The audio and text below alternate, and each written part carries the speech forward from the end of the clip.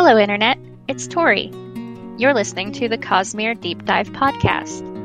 For updates on when episodes go live, follow us on Twitter and Facebook. To join the discussion, visit our Patreon page at patreon.com/CosmereCast, where you'll find an invitation to our Discord server. Thank you for listening, and please enjoy the show. Hello, and welcome to the Cosmere Deep Dive podcast. I'm your host, Mike. Joining me this week are Craig. Hello, Internet. Dave. Hello, Netter L. And Tori. Hi, everybody. And we start every week with good things. So, Craig, tell me about a good thing. So, as these guys can attest, I've been playing the new Pokemon game. As of this recording, that is Pokemon Sword and Shield. So, that can be my good thing. I know some of the reviews are a little mixed. Some of the fans are like, they removed Pokemon. You know what? Whatever. Finally.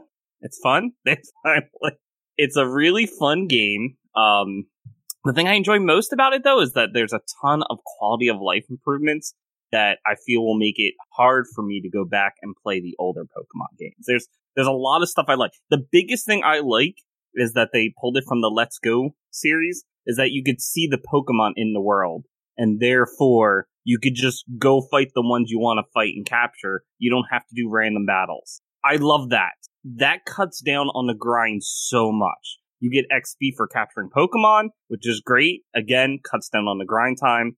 There's a lot of different ways to get XP for your Pokemon that doesn't involve fighting.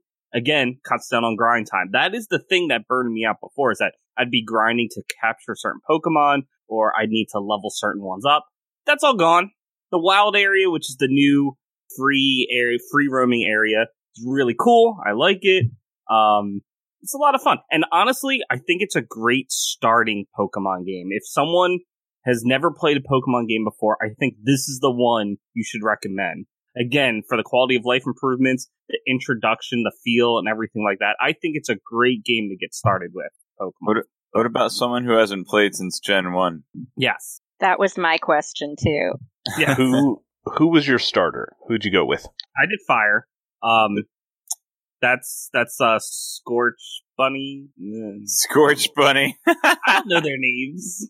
And you know what's weird? I only started playing Pokemon 10 years ago, and I'm surprised at how much information I've actually learned over time. Like, I know certain Pokemon, I know their typings, I know their weaknesses and strengths, roughly. I don't know, I didn't memorize the whole entire table, but there's certain things I know, and I'm like, why do I know these things? It's just because I played this game sometimes.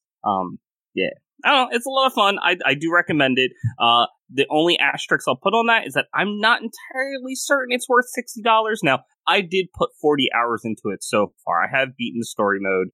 I'm just sort of finishing up my decks and maybe climbing Battle Tower or something like that. I don't know. Odds and ends. From what I gather, the end game isn't as extensive as previous games. Again, I'm like, whatever, because I never gotten this far before. So the game has kept my interest long enough that I've been able to beat the story mode. I'm not entirely certain it's worth $60, so maybe wait for it to be on sale. But again, I've already put in 40 hours into it. I'm probably going to hit the 50, 60 mark before I actually stop. Have you done any online play yet? I play with my wife. Yeah, but do you play online? Well, no, just us. Because you can choose to do it locally or on the internet. So I just do locally because I don't feel like dealing with the internet. Online with friends, a thing? Well, they do have no, because they don't use your friends list. Although you can see stuff that your friends are doing if you're connected online, but there's no priority of joining their battles or seeing their stamps of what they're doing. Locally, you'll see that, which is why it works for me and my wife. But yeah, so they really sort of dropped the ball a little bit on the internet. The Pokeball. Yeah, they did, which is a shame because it'd be great if like you had it and then we could do stuff together. But unfortunately, it's not there. It's almost like Nintendo didn't make this mistake with the previous title that was released this year. Mario Maker? Yeah. Yeah, but it took them a while to get the online stuff, like with friends. Still kind of janky, but it's fun. Yeah. I mean, Nintendo has a history of being a good 2 or 3 generations behind for any sort of online play. This is a true statement. Nintendo, still a good thing. They were the But first ones they to got have online play on Super Nintendo with the satellite view. Something. Yeah. Yeah, that was a thing that happened, I guess. In Japan. All right, Dave. Give me a good thing. My good thing this week is a TV show from way back in the 90s, if you can remember that far back. It's called News Radio. Man. I've been rewatching it again. I'm like halfway through the second season. Great cast list there. You got Dave Foley from Kids in the Hall. Then there's also Joe Rogan, was like just like this young skinny guy. It's kind of funny to see. He wasn't like skinny. Phil Hartman, of course. I've The had late, Phil Hartman. great, and much respected Phil Hartman.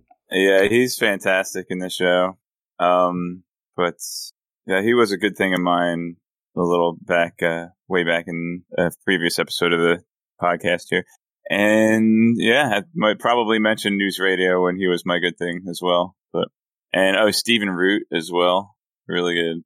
He plays like the billionaire owner of the radio station. He's got a pretty good range going from someone like Milton or Bill Dauterive to being a billionaire. So It is weird to see all the different roles that he plays in, but yeah, he was in an episode of Star Trek, I believe. He was a Klingon. was he? Yeah, check Memory Alpha. He was a Klingon in one episode or one of the movies, I think. Okay. I don't think he. Go ahead. Yeah, Stephen Root. I don't think that he was one of the main ones. He's probably just there, like in the Klingon homeworld or something. Stephen Root is also a Coen Brothers regular. He hasn't been in like everything. He's not even in like everything from here to here, but he's in more Coen Brothers movies than he's not. Shows a lot of range in those. So, anyways, News Radio, it's a TV show about people running a radio station, and a lot of the humor is based on the characters, so it might take a few episodes to get to know the characters, but then once you do, once it starts to click, it's just really hilarious. Highly recommended. Wait, you mean Frasier? No. No, that's another good series. I guess. I mean, it is. I like Frasier. Hey, wait a minute. But Phil Hartman and Kelsey Grammer were both regular voices on The Simpsons. I wouldn't call Kelsey Grammer a regular. He's a recurring character. Recurring character, sure, but I don't think anywhere near often enough to be a regular. Not as regular as Phil Hartman was when he was alive. And Phil Hartman voiced, 5 different characters? My favorite is Lionel Hutz. Such a good Yeah, Lionel Hutz. Lionel Hutz, Troy McClure, and then a couple of one-offs. Yeah. Lyle Lanley, the Australian consulate, and Tom. All right. So my good thing this week is Shane Black. Shane Black is a writer and director. Some highlights are Lethal Weapon. He wrote the screenplay for the first one. Iron Man 3, Kiss Kiss Bang Bang, The Long Kiss Goodnight, Last Action Hero. He wrote all of those. He directed Kiss Kiss Bang Bang and Iron Man 3. Some sort of standard things you see in a lot of stuff he writes and directs is that it's set at Christmas, but in no way is that relevant. Oh, like Die Hard. He didn't do Die Hard, although if you didn't know better, you could very easily guess that Die Hard was one of his. But yeah, set at Christmas. Christmas is in no way relevant to what's going on in the film. Like, you guys have seen Iron Man 3, right? Yeah. That's a Christmas movie. No. No, it super duper is. No, I've never seen it. Oh, well, it's a Christmas movie. But yeah, I enjoy his work for the most part. Not everything's a winner. Like, The Predator, the most recent Predator movie, was a bit of a dud.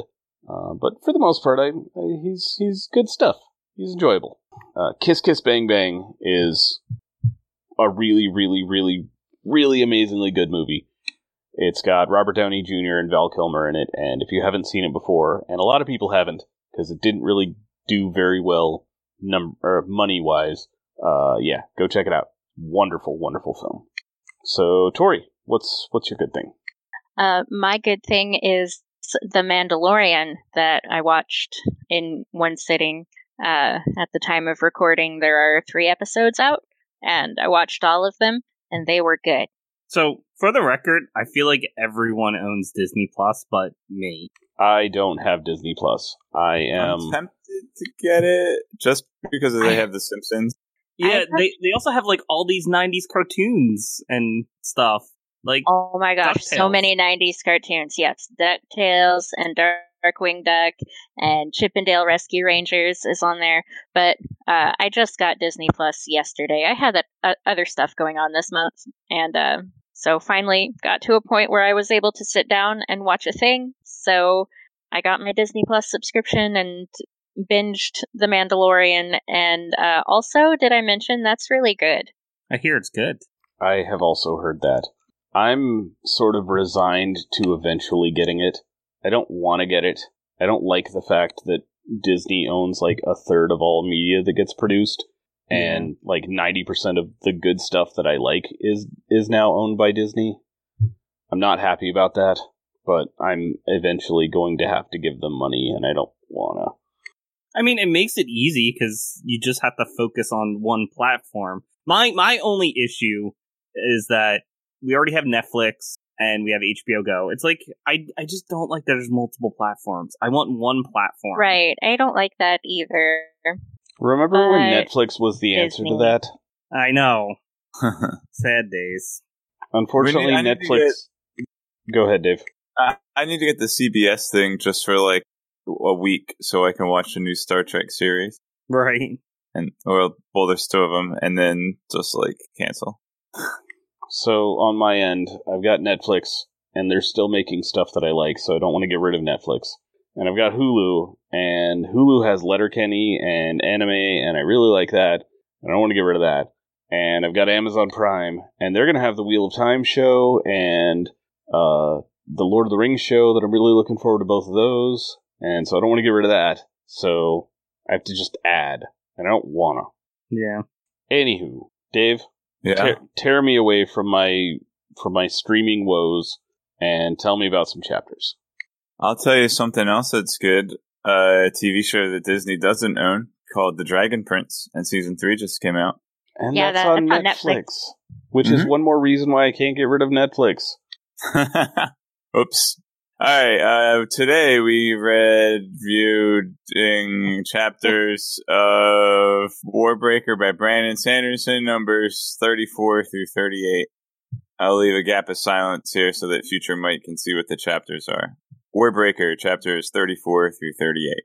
And is that by New York Times bestselling author Brandon Sanderson? I don't have my book with me, so I can't be sure. It's in the other room. We suddenly changed authors, just so you guys know. I don't know if he's a New York best time selling this time, but I can tell you about chapter 34. Please do. Due to recent events, Nanrova is switching sides. Oh yeah, From Monkey referred to Light Song's theory on how returned names and roles are assigned. What if returned roles are intentionally ironic? Blushwaver be all like, don't try to corrupt Light Song. That's my job. Nothing beats a good bath. There's some kind of blue some bubbles joke here. Blonde hair in tub. Bluefinger. We talked about that. I know. I'm so glad too. I'm like, we were just discussing this. Okay, keep going. Bluefingers will get fired if he lets Susebron die. Siri has been talking to God King. Susebron is 50. Bluefingers was a lad during Sue's childhood. So I'm guessing that he probably puts him like 10 years older than Susebron. So he's probably like 60. Yeah, so he did mention he has kids that are double. Right. I was running the math on this, and it adds up. So he says he was a lad. He said he was in the palace all his life, but also that he was a lad when Susebron was born. So Susebron's 50, Bluefingers would be about 60, so he could easily have daughters that are Siri's age. Checks out. So does that change your cast list at all? Who did I have cast as Danny DeVito? He can play an old guy. Yeah, Danny DeVito. It's believable. Okay. I believe in Danny DeVito can be 60 if he wants. He might actually be 60. He was 60 in the 90s. No, whoa. No, not that old. He's probably about 60 He now. was born in 44. So that makes 75. him 75. Okay, he looks pretty darn good for 75, actually. Yeah. I mean, he still looks like Danny DeVito, but he looks good for 75. I mean, I'm pretty sure he's looked exactly the same for about 40 years. Which is really bad at the beginning of that, and then really, really good now here at the end. Yeah, it's like, oh my gosh. Who's the guy from Pink Floyd? Roger Waters. Although he actually went from ugly to handsome. He didn't stay the same, and it became better on him when he got older. He just was ugly when he was young and got more handsome when he got old. All right, any questions about Chapter 34? Is that your summary? Yeah, those are all the bullet points. So Nanrova is this priesty dude who used to be against the war, but due to recent goings on, by Viviana's hand, he's like, maybe we should go to war. So that ain't good. I don't think Viviana is helping that much. And then earlier I had a bullet point that said Rum Monkey, and I didn't remember what it meant, but it was Light Song's theory on how the Return to get their names they have. Oh, a drunken monkey, yeah. A monk and drunkie picks names out of a barrel, and that's how you get such mismatches. Like, why is Lightsong the Bold, the god of bravery? He's not brave. Why is Blushweaver the honest so dishonest? But maybe whoever's assigning the roles, they're doing it on purpose. Wait, Blushweaver isn't dishonest. She's manipulative, but she's manipulative, yes. But she's never... Well, no, that's she not is true, dishonest. She doesn't lie. She's not a liar, but that doesn't make her honest. Right, and we do have that scene earlier with Mercy Star, and she's not exactly telling the truth to Mercy Star. She's just telling her there's a difference between lying and not exactly telling the truth, and both are forms of dishonesty. Right. Okay, that's fair. All right. Okay, so then we go over to Siri talking to Lightsong. Blushweaver get all jelly, and she's like, "Hey, that's my man." But I think really she just doesn't want Siri corrupting Lightsong because she doesn't want to be beaten at her own game. All right, and then Siri goes and takes a bath, and Bluefingers meets up with her. This is the only time where Siri is surrounded by Kanpar priests, and Kanpar was a Khandra, right? Pankal. Yes. Pankal. It was the jerk Khandra. Kanpar. Kanpal. Did Dave just spot a world hopper? What's a world hopper? They that come is from a person who hops worlds. They come from a different book. Like Woody Harrelson. Yes. Yes. You found Holy. Good job. Okay, so yeah, there's Bluefingers. Siri's taking a bath, makes some joke about he blew some bubbles. I don't know. There's somewhere in there. I didn't feel like finding it. Blonde hair and tub. Yeah, so she gets her haircut, and it's blonde, even it doesn't match the head hair. It stays blonde when they cut it off. And we learned that Bluefingers has been working hard to get his Pankal associates jobs in the palace, and when a new god king comes after Susebron dies, then his whole staff is going to get laid off, and he wants the best for his people, so he wants to keep Susebron alive. Oh, and I guess, Siri has some kind of stake in it as well. I guess you might be attached to him a little bit. That's kind of Bluefinger's take on it. It's like, oh yeah, I guess I don't want Siri to die either. I don't want Susebron to die because that won't be good for my people. Oh, you're saying Bluefinger's perspective is... Yeah, from Bluefinger's perspective, like, oh, yeah, I guess it would be tragic for a young innocent girl to die too, but whatever. That's secondary. And that's the end of Chapter 34. Cool. Politics. But it is neat that we are seeing a bit of the effect that other characters have on the story. Like, Vivenna has been doing stuff, and it does play a part, even though they're very separated. Like, the Court of the Gods is sort of closed off compared to the rest of the city. Yeah, all this stuff that Vivenna's been doing, and also Vasher, you get wind of it in other scenes. Yeah. You're just like, oh, some rebellion happened. You're like, I know what that is, as you're reading it from another scene. Okay. Okay. So, for the record, I'm looking forward to this. To Chapter 35? Yep. Do it. Okay. Chapter 35. Vivenna finally gets to meet Nightblood. And Vasher, I guess. But not Aloysius. No. Apparently, Nightblood only kills people who want to kill people. Alright, let's break this one up. So, Vivenna had just been kidnapped by some dude. It turned out to be Vasher. I was right. That was my guess when we left off last week. It was a good guess. And he unclasps the sheath of Nightblood, and he says, pick up the sword. And when she picks up the sword, Nightblood communicates with her telepathically, and he's like, hi, who do you want to kill today? And Vivenna immediately drops the sword, and I imagine this was some kind of test that Vasher wanted to make sure that that Vivenna was good-hearted, or maybe she's expendable if she's bad. Like I think what happens is when Nightblood communicates with you and you have murderous intent, then he turns on you. And that's why all those other people died when they picked up Nightblood. But Vivenna, being pure-ish, doesn't want to murder people.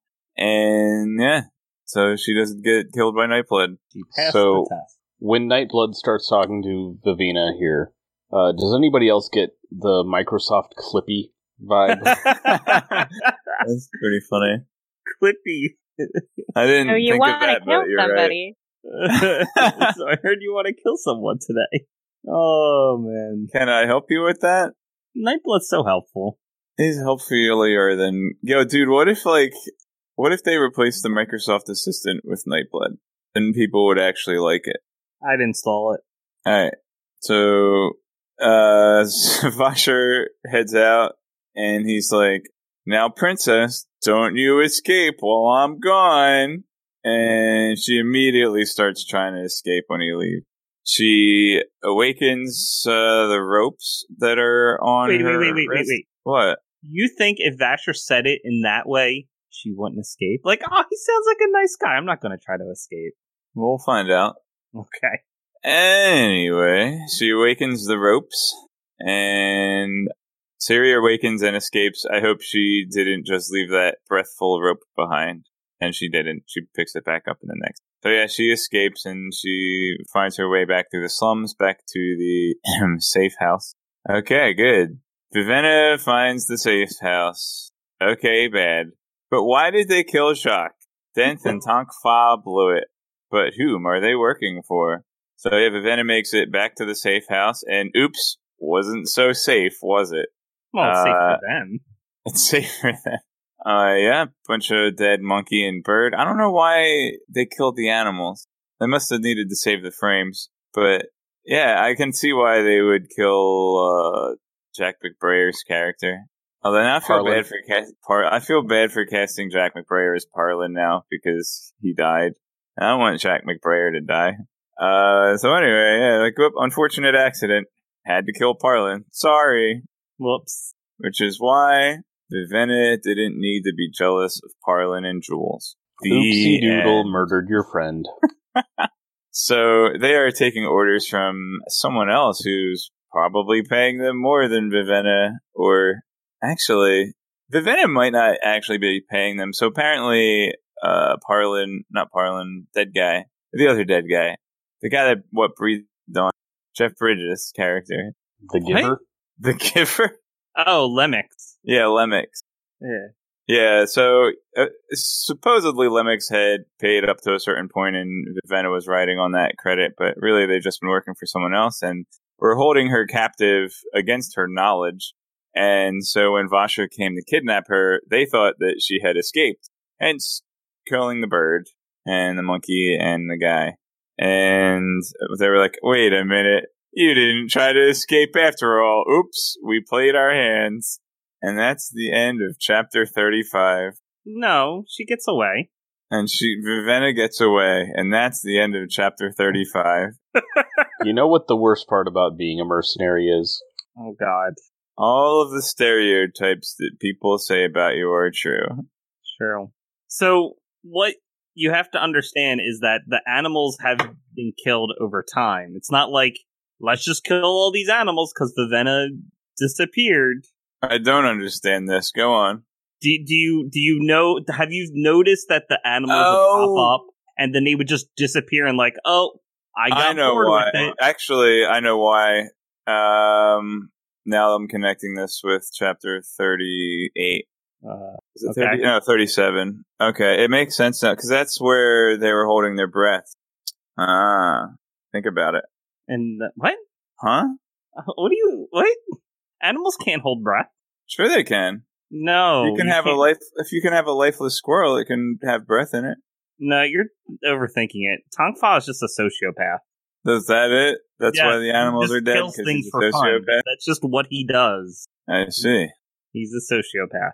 Yeah. And then If you go back and you look at all of the scenes with his pets, and like he'll get one, and then like Vivenna thinks that he's traded it in for the other pet, but it's just no, he's killed it and had to replace it. And Okay.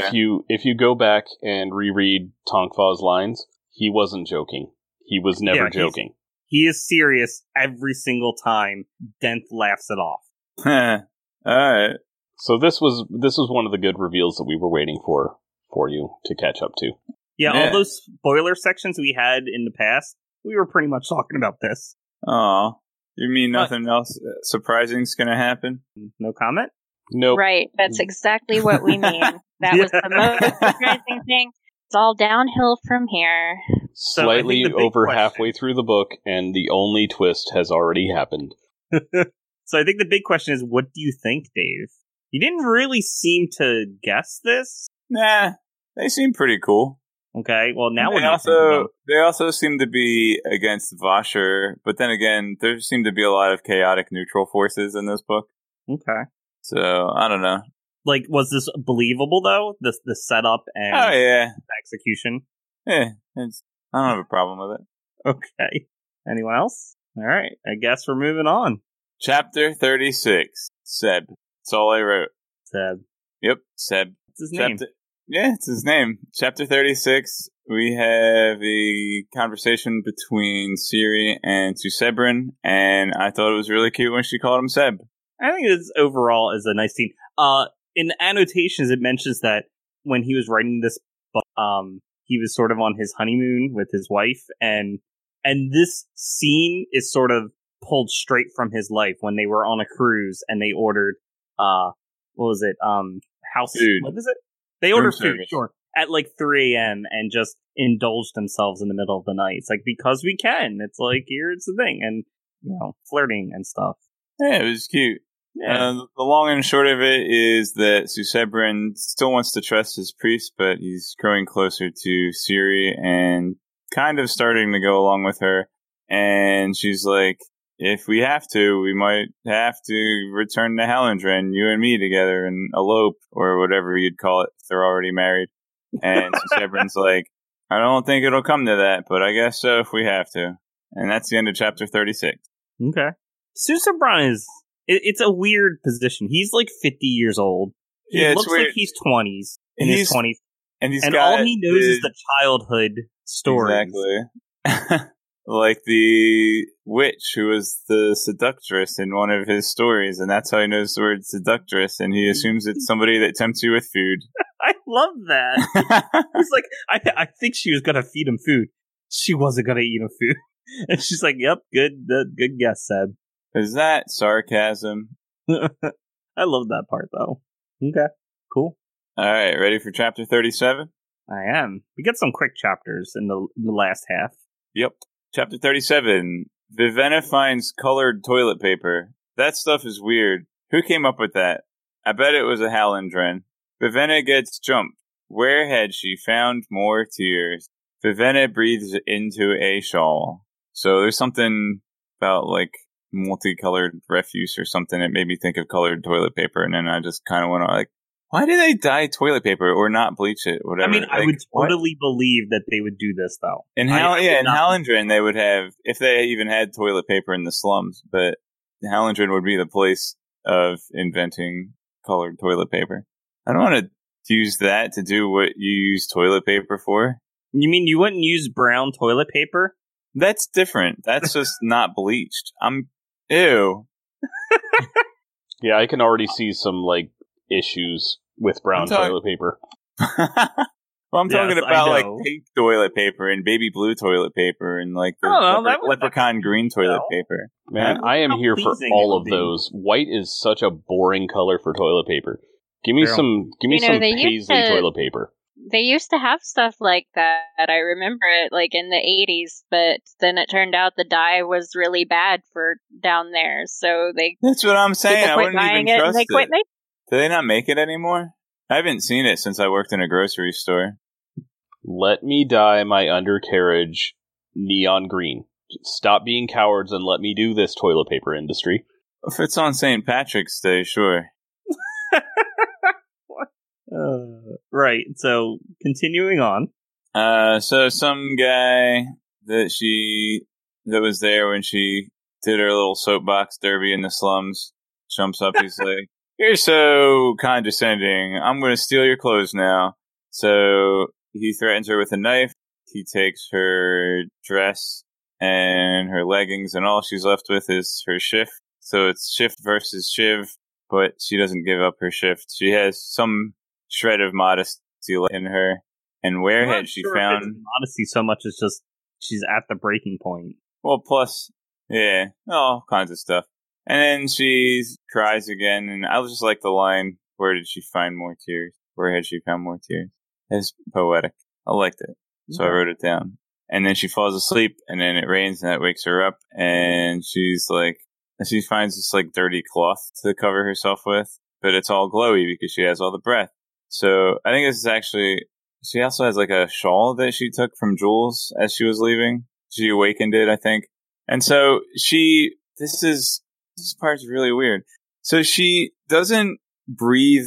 She doesn't awaken the shawl. She gives the breath over to the shawl like it's a person. Right. That's the weird part. How's she going to get it back? The shawl can't. I guess we're going to have to find out. Unless she can awaken the shawl to talk and give it back. Nah, that doesn't make.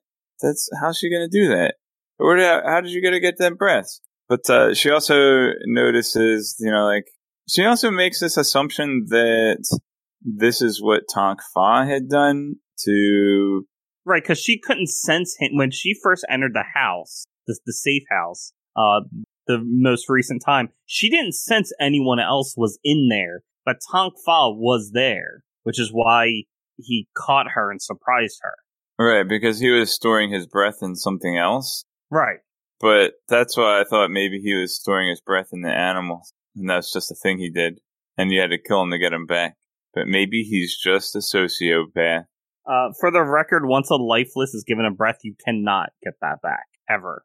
Right. Which I believe is established when Aloysius is created. Well, that's kind of reiterated in 38, but it sounds more like the intruder gave up the breath for Aloysius because he had to leave the squirrel behind. But is it? I thought the implication was he can't get the breath back because he can't retrieve the squirrel. Right. It's more that's just the property of lifeless. Huh. Any questions about chapter 37? This is also why it was such a big deal when Hoyd was talking about the history, how it was such a big deal that lifeless were made with just one command now, with one breath. Oh, right, because you didn't.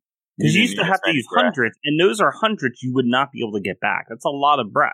So now why can't you? Why can't you get breath back from a lifeless? Good question. Because them's the rules.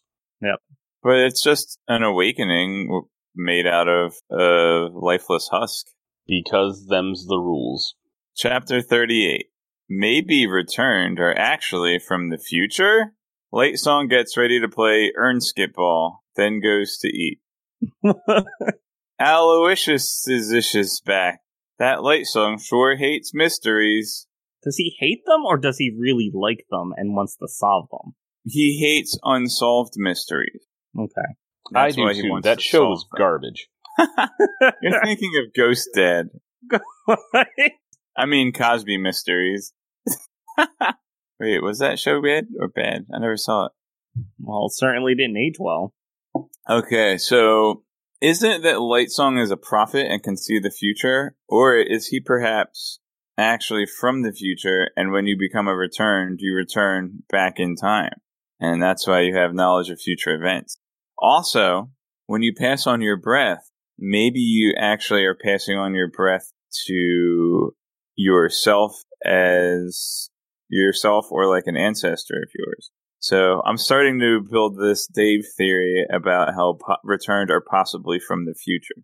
Oh man, we haven't had any good posts and Dave theories in a while, so I'm hoping to see some stuff. Yeah, what's the deal, Dave? Why are you slacking? I'm making one right now. Maybe returned are actually from the future. Theory. Doesn't count if you didn't post it. To give him credit, we haven't had much theory crafting required at this point. It's all been politics in some degree. Yeah, my fort is really more about the science of the magic. Right.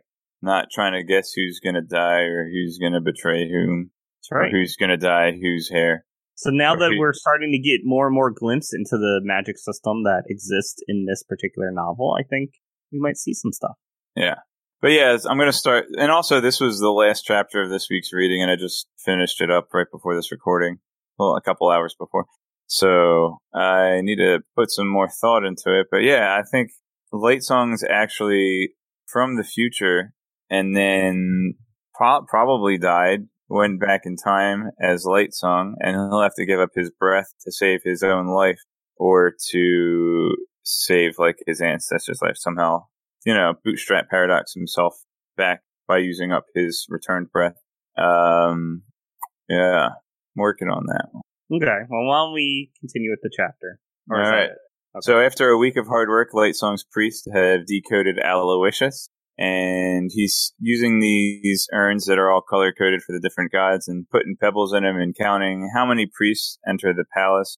And certain priests, I believe, Mercy Stars included. Mercy Star is the one that was invaded, Everyone is included. Yeah, Mercy Star is the one where he actually saw the...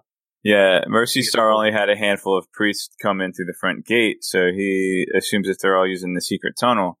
And so he's trying to start theorizing about the secret tunnel, and Blushweaver, who's totally not in on it or anything, is like, why do you keep thinking about that secret tunnel? There's nothing secret about that secret tunnel. Stop trying to figure out the secret of the secret tunnel. That's not a secret altogether.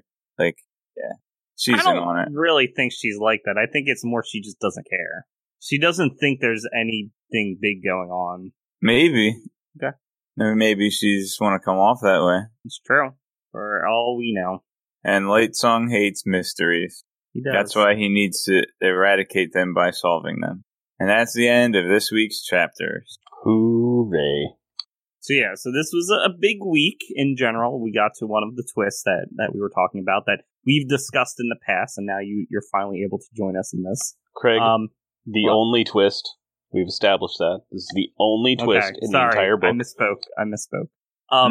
But one of the things I think you pointed out before is way back when Vivenna got the breaths from Lemix, she's like, I want to give them out to drabs. Like, I want to give one breath per drab so they can get their breath back. I think this would be the best thing I can do. And Denth is like, hold up, you can't just do that. And I think you might have mentioned, like, why couldn't she just do something with the breath so she only has one left? Yeah, like make an awakening with N-1 breath. Yeah, exactly. You said it, and I think we ignored it because... No, you said that it was... You confirmed it, actually. Well, yeah, so the answer is you can absolutely do that. Denth ain't gonna tell her that, though, because he wants the breath. Right. But now you know the reason that Denth didn't explain a lot to Vivenna. Makes why sense. would he? She's a kidnappee. He's a sociopath.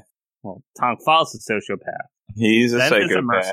But yeah, so now that we know the true motivations, you can sort of read between the lines of some of the stuff, some of the actions. And you can see how Denth has really been driving the whole thing. Like, like Vivenna's like, what should I do to try to destabilize the Hallandrins? And it's like, well, we're gonna do these things. And then, of course, the repercussions that we see in chapter 34 is that they are pulling more for war rather than shying away from war. Yeah, it's almost like Denth might have had that in plan all along. Yep, maybe. All right, Dave, before we kick you off, do you have any questions for us? Are they going to reprogram Aloysius? Oh, this is plot related. Never mind. No, we can't talk about him. And that is the other big twist that I keep forgetting to not mention. There are no other big twists. There was one twist. It's slightly more than halfway through the book. The entire rest of the book is very straightforward. You almost don't even need to read it. You can just sort of guess how it's going to end. I knew it. As is standard for Brandon Sanderson. The day. I knew it. We already passed this Sander tsunami. The Sander tsunami was just Vena returning to the It's more like a Sander wave pool in this one. You just gotta do secret stuff once halfway through the book. Alright. Any real questions, Dave? Nah. Okie doke. Then we will catch you next week. Or next episode, rather. Bye for now. So, bye, Dave. Bye, Dave.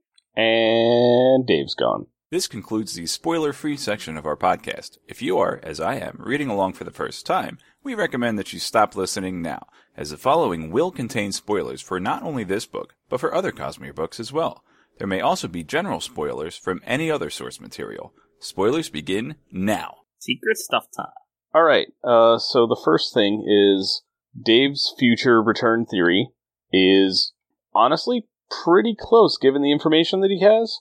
Because, the return do get, future visions and endowment, the shard. Which, by the way, very clear in, I think it was chapter 38, Lightsong wakes up and he actually has an image of him being in the prison cell with Blushweaver dead, Scoot being nearby, the God King being nearby. He has that vision in his dream. That's the future, man. Yep. And endowment, I'm guessing, is one of the better shards at the whole future vision deal. Yeah, I highly suspect part of the iridescent tones is that they do come back, that the return come back because they see something in the afterlife and they want to do something about it. And they mention how prophetic they are. This is, I think, a very clear indication that this is a true statement. I believe they do come back because of future sight in some way, thanks to endowment. So do you think that endowment is personally steering this and picking people, or is it more of an automated process? I think it's still automated, and everything I've seen in the way shards work, I believe there's a lot of automation underneath the hood. So I suspect this is still automated, and that's because you do have gods who seem to be in different. They have like you look at Blushweaver and she's like, we got to get ready for war, and Lightsong's like, I don't think that's a good idea. They have different reasoning, so I think it's sort of automated. They see certain things, and therefore their interpretation is different. So I don't think endowment is steering the ship. Otherwise, I think it would be much more clear over what they should be doing, or at least there would be more agreement. Do you think everyone who dies sees these visions and they just don't all choose to come back? Or are only a few people seeing the visions? Oh, that's a good question. I think it's more likely that only a few people are seeing the visions, just because on any given shard world, there's a fairly small portion of the population that is even capable of accessing investiture. So here's the thing. We look at secret history, Mistborn secret history, and preservation meets everyone who dies. He feels like that's his task, to at least say farewell to everyone. So it's certainly possible that that at least endowment interacts with people as they die. But whether she gives them visions or not, I'm not certain. I'm with you, Mike. I don't think that's the case, but I could be swayed either way.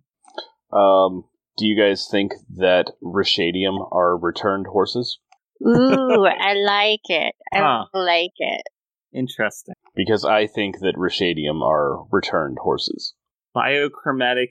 See, we need the chapter because Vasher, and so we were talking about this briefly in our spoiler chat here, about why lifeless need one breath, why you can't get it back, that sort of thing. So I think we're going to discuss it more when we get to the Vasher chapter, where he discusses the different types of biochromatic entities, because he does give a little bit more information over how they work. And we can take that information and apply it to other things that happen in the Cosmere, like shard blades and the horses. Okay, I have some thoughts on why endowment likely isn't directly behind this. Why she wouldn't be directly steering this. Okay. And that is that the Idrians, at the very least, don't keep their returned around. Right. You die, you come back for a week, and then you die again. Sure. which is, with the exception of, I guess, the first returned that they care about, who had the 5 visions. Though. And he still dies within a week. Right. With the exception of that week just isn't long enough to do anything that matters. Okay. So, if Endowment were steering this, then she wouldn't be returning people who are just going to die in a week and not do anything useful. So, at the very least, like, the Idrians wouldn't be getting any returned. Because there's no point in giving them return. Right. But if it's an automated process, then it just occasionally happens, which does happen in Idris. Right. It's just rare. Which is sort of the direction I'm going. Presumably there are other cultures around the world that treat it similarly. Like, obviously not everybody is, Halandrin, Court of the Gods. Every return gets a breath a week forever until they decide to kill themselves. Like, Yeah, I'm guessing... He's discussed this in the annotations that there are different cultures that do different things with the return, but I don't remember. Just, like, economically speaking, it doesn't make sense for most of the world to do that. Like, Halandrin is in a fairly, like, specific spot where, like, they're a trade center, they're extremely wealthy, there's a lot of people that you can get breath out of. Right. So, like, it makes sense for them to be able to do this, where, it's just not sustainable in Idris, or I'm guessing a lot of other places in the world. I mean, they essentially need almost 30 breaths a week, roughly. Just the Court of the Gods themselves. You need 1 for every return. You need 2 or 3 for the God King. It comes out to roughly 30 per week. So they need at least that many births in the city, if not more, to make that sustainable. And that's not even going into, like, the citywide breath economy. Sure, yeah. Of which, that is a very important thing, because anyone who isn't at least the first heightening, which is 50 breaths, just isn't worth dealing with as far as the nobility and the Court of the Gods is concerned. I just had an interesting thought, though. Someone who has a lot of breath, like maybe they purchase some, they have 50 breath, they have 100, something like that. Maybe they do a little awakening on the side. They could totally just do the whole storing of the breath, keep 1 breath out, and go sell that to one of the gods easily. Like, if you need some money quickly, that is another way you can get some money. Well, and don't forget that all of the people who came before, like everyone who has lived and died, who had a breath and they're dead now, they're no longer using it, like, those breaths could still be floating around, like, people could be passing them back and forth forever. Yeah, right. So you've got not just everybody who's currently alive, but everyone who has previously lived in the city. Who actually gave away their breath before they died. And then the other end of that is, anyone who, had a significant number of breaths and then, died suddenly. Not of old age, because once you hit at least the 5th awakening, that's not an issue anymore. Or fifth heightening, I should say. There's no such thing as a 5th awakening. Once you reach the 5th heightening, you are, age-wise, you are immortal, and very resistant to disease and poison, as Lemix showed. Well, actually, you are immune to diseases. And that's something I wish we brought it up with Dave, because that was another thing I completely made sure we skipped. When Lemix first died, he mentioned, he died from some illness. And then they talk about it, and they mention hits in the various chapters about how you're sort of immune to disease when you have enough breath. And I think it's shown that the Venna has enough breath that she shouldn't be getting sick. Right, but we're not gonna get that really nailed home until after. I think about 2 episodes from now is when she finally takes her breath back after having the very, very, very bad time. Right. And that's when it sort of really comes home that Lemix had to have been poisoned. Yeah, apparently she's of the 5th heightening, which is like 2,000 plus breaths. That's a lot of breath. Does she go all the way to 5th heightening? I thought it was only like 3rd or 4th. Well, that's the one where you get agelessness. They're immune to most toxins. Yeah, but you get partial benefit for you always do. Everything. Yeah, each breath makes it harder and harder for disease and stuff to affect you. So yeah, maybe it is. I always thought she was at the 3rd heightening, which is 600 plus breaths. That's where I thought she was as well. Yeah, so it's just really hard. And of course, he's not just going to get ill. he was poisoned by Denth. And well, yeah, and also we did also get an indication that the Idrians have been trying to get to Vivenna, and Denth has been killing them all. That's something else we got to see. Didn't bring up Dave either, but nothing much to say. It's right there in the text. And yeah, Lemix has 100% been skimming so much money from the Kingdom of Idris. Holy crap. Because all he actually had to get was the first heightening so that he could get access to the Court of the Gods, and just that's it. That's all he needed. And he got way more than that. It's true. But we should be coming up on Professor Vasher soon, which is... that is chapter 40... Well, Vivenna and Vasher get together again in chapter 43. I don't know when Professor Vasher pops up. That's like 2 episodes from now, ish. Oh, I haven't checked the diagram. Chapter 46 is when we get Professor Vasher. Something to look forward to in the future. Yeah, that is 2 episodes from now. So that's Professor Vasher. As the diagram foretold. As the diagram foretold. Thank you, Tori, for the diagram. Oh man, it's going to be so good when Dave actually understands. Which is soonish. Is Way of Kings next? Well, we don't really get the diagram in Way of Kings. I thought that was more Words of Radiance. No, I think the diagram is mentioned in Way of Kings. Okay. At least at the very end when you finally see Teravingian, his actual motive. Was that end of Way of Kings? I don't remember now. Well, good thing we're rereading it, huh? Indeed it is. I think I'm going to jump back into keeping up with the reading for the podcast with Way of Kings, because I freaking love that book. Real quick, I don't know if it applies in the future for when people are listening to this, but currently the Stormlight Archives are on sale for Kindle, or just at Amazon eBooks, $3 each. So if anyone wants to pick them up, hopefully they're still on sale for you in the future. I know people who will be listening to my channel now, it most definitely applies, but unfortunately, I don't know by the time this episode comes out if that'll be true. But still, check it out. It might be $3. Be right back, going over to Amazon. That is a heck of a deal. And if you buy the ebook, it doesn't weigh 800 pounds because it's a brick. So we should actually tell Dave to pick up the book now. Yeah, probably. So, alright. You guys have anything else? We didn't do spoiler time for last week. So did you have anything you were saving from them? I don't remember. I mean, there are no other twists in this book, right? So... That is correct. 0 additional twists. You know, we can drop that now that Dave isn't here.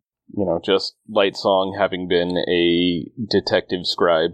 Right. And he got visions of the future, and Vasher's actually a good guy, and how Vasher killed Arsteel. Arsteel. Who is Claude, and how he uses it to kill Denth, and the 5 scholars, and... Yeah, no, there's nothing. There's nothing left in this book. Oh, and Khaled's Phantoms being a thing. That's true. One thing I was thinking about while reading these chapters, though, is that, in general, I'm not entirely certain how much effect Ciri has. So, Ciri has this, in her chapter, 30... I don't know, it was at the end of 34, I believe. When she has that discussion with Bluefingers, she thinks she's being all clever with him. Like, hey, I might be able to have an exchange here. I know stuff that you don't, or I know what you're up to. And clearly she's just getting played hard because Bluefingers, the true mastermind of the whole thing. Oh, yeah. No interactions between Ciri and Bluefingers are anything except Bluefingers completely controlling every aspect of that situation. Right. So... my thing is, I was thinking about him, like, how much effect does Ciri actually have on the overall plot? We know Vivenna eventually does stuff, like, once she actually starts to learn Awakening, and she starts helping Vasher, and trying to sort of... She at least convinces Vasher to help. Because at the time, he wasn't sure what he was going to do, he just had to somehow stop Bluefingers. But with Vivenna, they're able to actually come up with a better plan, and ultimately do something. And of course, Lightsong is the one who donates his life for Susebron, so that way Susebron can kick all sorts of ass. But that's the thing, it enables someone else to do something, and Ciri just sort of becomes a person that needs to be protected. So I'm sort of like, how much effect do each of our characters have on the overall plot? Fell Knight actually answered before I could because he can type while you're talking and I can't talk while you're talking. Yeah. And he said Ciri empowers the God King, and that's right. It's character interaction, and that's I think the strength of Warbreaker in general. It's a lot about the characters this time. We're trying to avoid a lot of action scenes. It's more about character growth and development in this particular book compared to other ones. Without Ciri, Susebron stays childlike, and he doesn't get to grow as a person, which means he gets 100% manipulated by, not his priesthood. His priesthood is on his side, but Bluefingers and all of that. You know what? That might have actually gone better, because there was a point where Ciri trusted Bluefingers and didn't trust Trellides, and it went badly. So that might have actually gone better. No, at the very last moment, she realizes that Bluefingers is up to something. She hesitates, and the truth sort of comes out. Right, but without that, or without her, he would have just trusted his priests and Trellides. They would have gotten him to safety, no complications. I'm not convinced, because I think there would have been complications, and they would have sent him with Bluefingers, and then... Although what is Bluefingers people's... Pankal? Pankal, thank you. All I had was Konpar. Thank you, Dave. The Pankal likely would have taken the palace for a short time, but I don't think they could have held it. Well, so look at all the steps. Their job isn't to fully hold the palace, though. Their job is 1, try to break some of the lifeless. 2, send the lifeless against Idrians, so therefore Hallandren is not protected. And then 3, start a rebellion. They wanted to recreate the Many War. They weren't just trying to start the conflict against Idrian. That was just an excuse to get the lifeless out of the way and make Hallandren less protected. So therefore other nations or the rebellions can actually do stuff against the Hallandren. He wanted the all-out destruction of Hallandren. I don't think it would have worked that well, because the Idrians are just way too weak to keep the attention of the Hallandren for long enough for that to matter. They don't need to do it for that long. They need a couple months, enough so that way if there were any... and I'm sure there might be some other armies out there who are just waiting for this opportunity. He just needs an opening. He needs a month, maybe 2 months, which is the time it would take for the Lifeless Army to go to Idrian, to ransack it, and to return. I think it was just a ploy for time. He was destabilizing the priesthood. He had the whole thing, like he was going to kill the God King, remove all those breaths, done. I don't know, just what we know of his plans, I don't know that long term it was viable. Okay. I'm hoping that there were other longer term plans that would have come into play that we just never found out about. Right. Because I'd like Bluefingers to not be extremely smart for 90% of the book and then just a drooling idiot for the last bit. No, I think there's more that we just don't see. I suspect he has some sort of alliance set up with Yeasteel, who we still haven't met or seen. Ooh, that'd be fun. Yeah, let's pretend that that's true until we learn otherwise. Right. I suspect we would see that in the sequel whenever we get that. I mean, isn't it like I seem to recall there was something like that in the Coppermind that said that that's what he was doing. I recall that as well. Yeah, I think if you look up his entry in the Coppermind, that it says that. Okay. Well, you guys are better at this than I am. Well, if we actually remembered the stuff that we read, maybe we would be. There's a lot of read. So, all right. Anyone have anything else, or should we go ahead and call it for the night? Yeah, absolutely. No other twists in that book. None. 0. You know, Aloysius came back. How about that? He had some screen time this he episode. Did. He's the best. I really hope he's in the sequel. Kind of like the undead monkey from the Pirates of the Caribbean movies that they named Jack. That's true. He's just there all the time. I hope that's Aloysius's job in future Warbreaker and possibly Stormlight books. Maybe he's secretly a world hopper. Man, I see no reason for a lifeless squirrel to not go to Roshar. I just remembered something. When Vivenna finally interacts with Vasher, there's a comment in the text how Vasher has a weird accent. And as we pointed out to Dave, when someone has a weird accent or is described as looking as a weird combination of traits, they're probably a world hopper. Now, we know Vasher is from Nalthis, but he has world hopped, at least to Roshar in the past, which is why he knew about Sharblades and was trying to sort of create his own with Nightblood. But more importantly, he's from like 400 years in the past, so of course his accent's going to be a little weird. 300, and I think the reason he has a weird accent where Denth doesn't is because he's just not a people person, so he didn't put any effort into it. Where Denth would have. Yeah. But, well, okay, 300 years was the mini-war. I suspect they were older than that. That's why I said 300 to 400. Sure. I guess the first king, I don't know. Hoyd mentioned it. But yeah, the whole point is he has a weird accent. Dave didn't seem to mention it or look it out. We are going to have to emphasize it as we start getting to Way of Kings and, more importantly, Words of Radiance, because we do start seeing more world hoppers. Dang. Stormlight Archive. So I had forgotten about him having a weird accent. If I had remembered about it, I totally would have had him cast as Christopher Lambert. Okay. You've seen Highlander, right? Yeah. I'm sure at some point in my past I have. Oh, you should go watch Highlander, like, right now. Like, we should stop recording and you should watch Highlander. Don't bother with the sequel. I know, I've heard. It might be the worst movie ever made. It's definitely in the running. I have just purchased Stormlight Archives for my ebook. Woo.